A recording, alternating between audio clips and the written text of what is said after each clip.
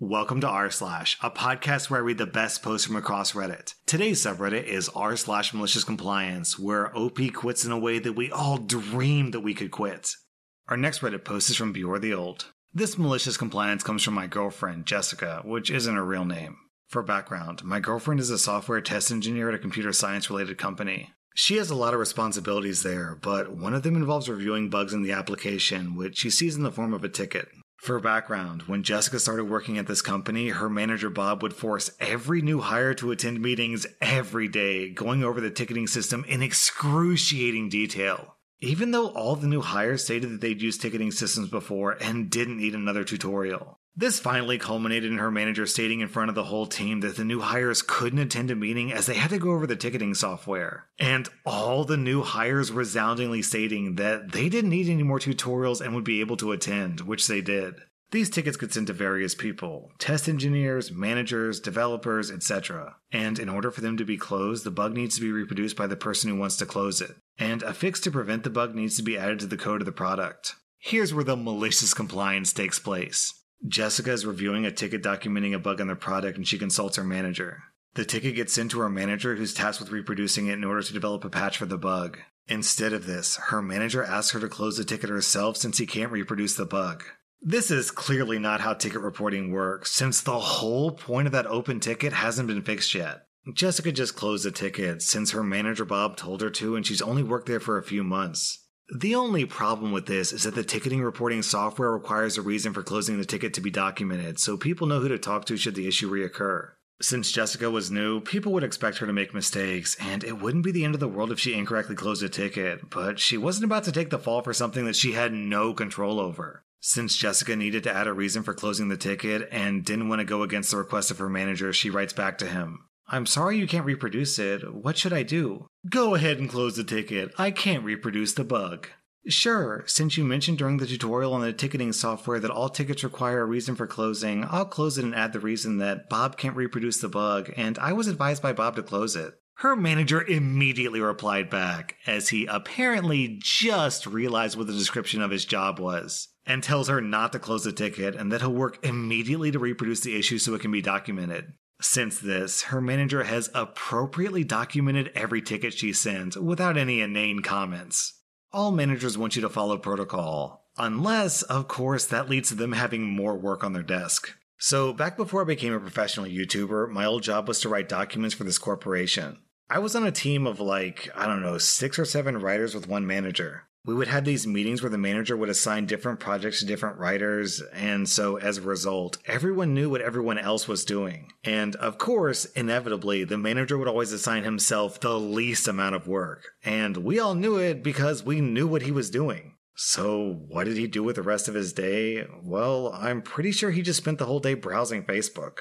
Our next Reddit post is from Dark.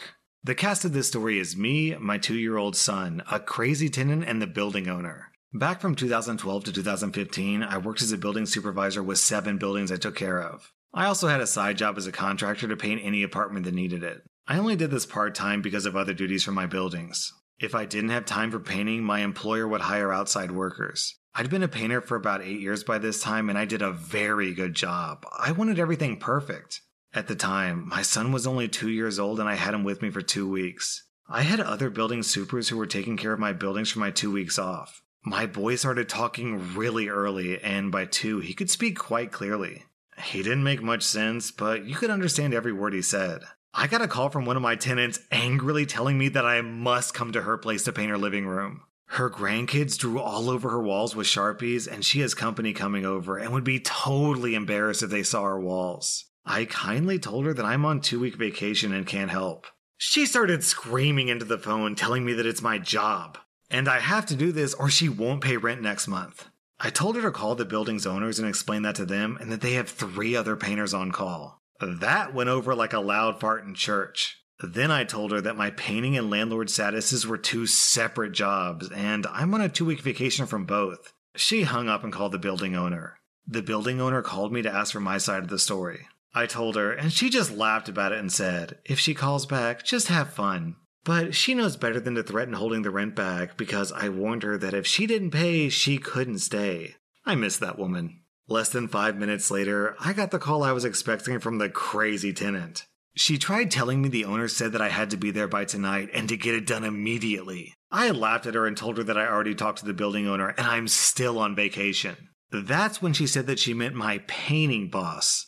Malicious compliance activated. I said, "Oh, my boss is right here beside me. I'll put you on speaker so we can all straighten this out together." So I put the phone on speaker and told my son that he's wanted on the phone. He loved talking on the phone. He doesn't listen to you and just tells you about what's going on with his day. He tells you what he's watching on TV, tells you about the puppy pooping in the grass, etc. The crazy tenant couldn't be rude to a toddler, so after a few minutes of him chattering away, I picked up the phone and took it off speaker.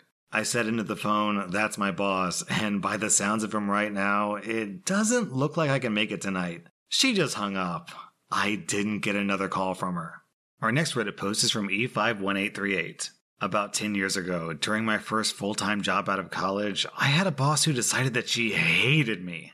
I'm not completely sure why, but she would go out of her way to make my life miserable. She demoted me to an overnight shift, but wouldn't give me a reason. And she changed my shift around on a whim without notice. Once, she changed my schedule for the next day after I left without telling me, then wrote me up when I didn't show up on time. Stuff like that. She was a monster, so I was looking for another job. Well, I found one, and I went in to give her my 2 weeks' notice. This happened to be in the middle of a mass exodus for the company, as I was the 5th person to quit over the course of about 3 to 4 weeks. Morale was very low, and whenever anyone quit, she would buy pizza for everyone instead of addressing why the place was so miserable and people were leaving. After I gave my 2 weeks, she said, "Don't tell anyone that you're leaving." So I said okay, walked out of her office and announced to all my coworkers, "Hey, guess what everyone? You're all getting pizza." And they instantly knew what had happened. She was very unhappy, and I felt great. I served out the rest of my 2 weeks, and she never spoke to me again.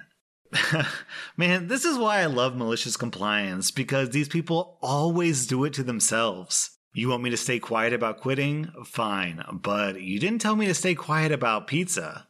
Our next Reddit post is from My Name Here. The city I live in provides you with one recycling bin for free. If you want an extra one, it's $10. If your recycling bin breaks for any reason, they replace it for free. When I moved into my house, the old owners left the recycling bin. Both handles were broken, which made it nearly impossible to carry, so I took it to the dump to exchange it. When I got there, I was told that it was still usable, so they won't replace it, but I could buy a new one for $10. After a bit of polite arguing, I asked if there was any restriction on how the bin breaks to have it replaced. They said no, if it breaks for any reason at all and it's unusable, they would replace it.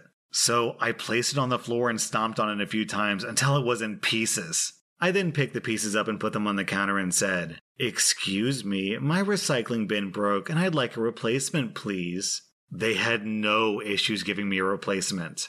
Apparently, this is a pretty common response because down in the comments there's tons of stories of cheap companies refusing to replace mostly damaged items. So disgruntled employees damage the items the rest of the way. Like this story from Pirate Ninja Monkey. I had a friend in college that if something was a little broke, he'd steal it or break it the rest of the way so it'd get replaced. 3 out of 4 lights on the stairs outside, he'd kick out the last one. Next day, replaced. Hall phone broke, he flat up stole it. It was replaced the next day, etc. Our next Reddit post is from It's the B-Man. I'm a technology education teacher who always went above and beyond for my school, students, and administrators. I spent countless hours designing and building things for the school. Signs, murals, wall art, games, etc. I really didn't mind because I enjoy the design challenges that go along with these builds. That was until I received a pink slip. For those of you who aren't aware, a pink slip basically means that I may be losing my job the following school year. This really pissed me off because I had received great observations, became a role model for my students, and put in dozens of unpaid hours to create these side projects for the school. I had a meeting with my assistant superintendent who basically told me that she appreciated all my hard work but didn't see much value in my program. And with budget cuts coming down the pike, I would most likely be losing my job.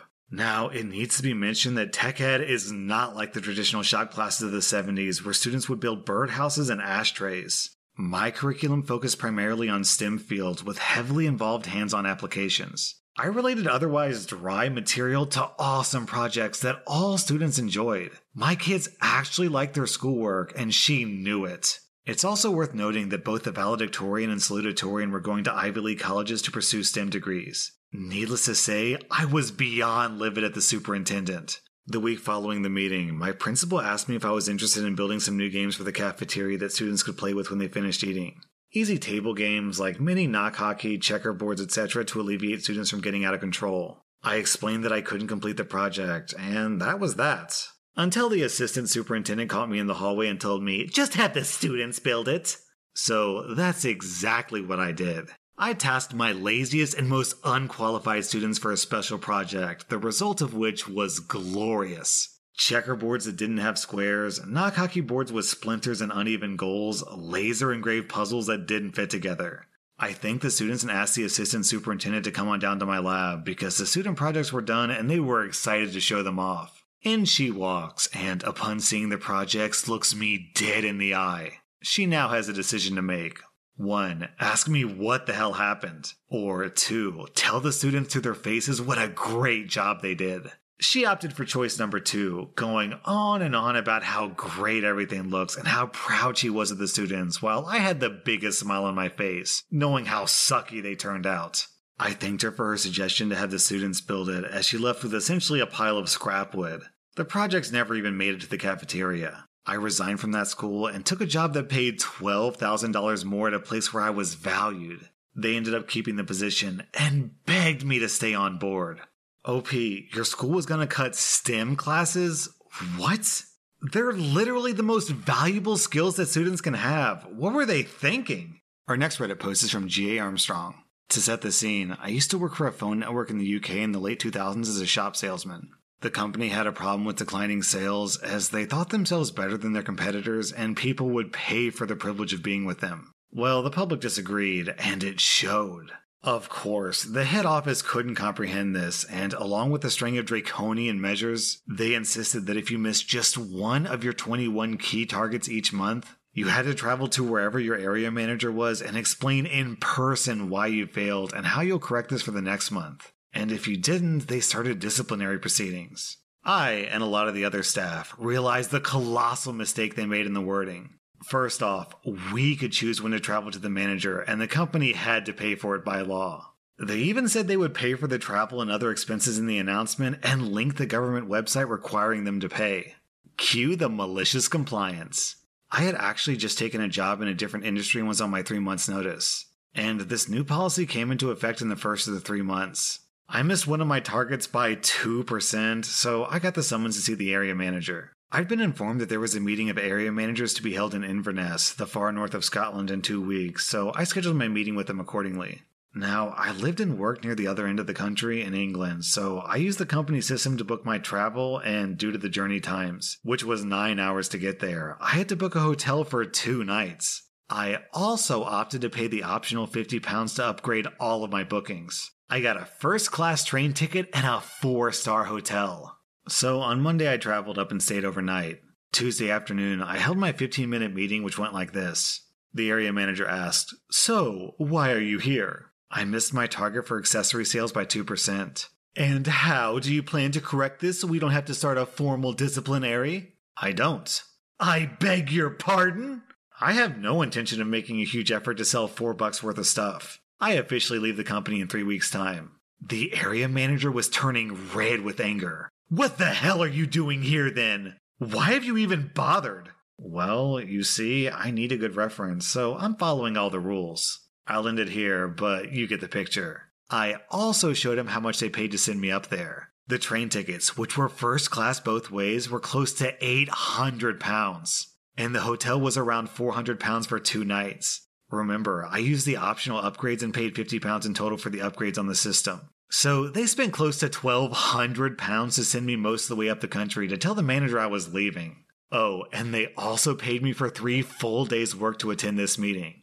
Due to the location, I would need to travel up on Monday, attend the meeting on Tuesday afternoon, his only free slot, and then get the train on Wednesday to travel back home. I also know from speaking to my coworkers that they did similar tricks, and it basically cost the company tens of thousands of pounds to send the staff here, there, and everywhere to go to those meetings. It also caused a huge turnover in staff because people had had enough with all this garbage. I heard about 3 months after I left that they stopped doing this because the cost was astronomical, plus the amount of staff downtime was also astronomical. The company has slowly learned their lesson, mostly by replacing the top brass with people who have a clear idea of what they're doing. But yeah, that was the best trip to Scotland I ever had.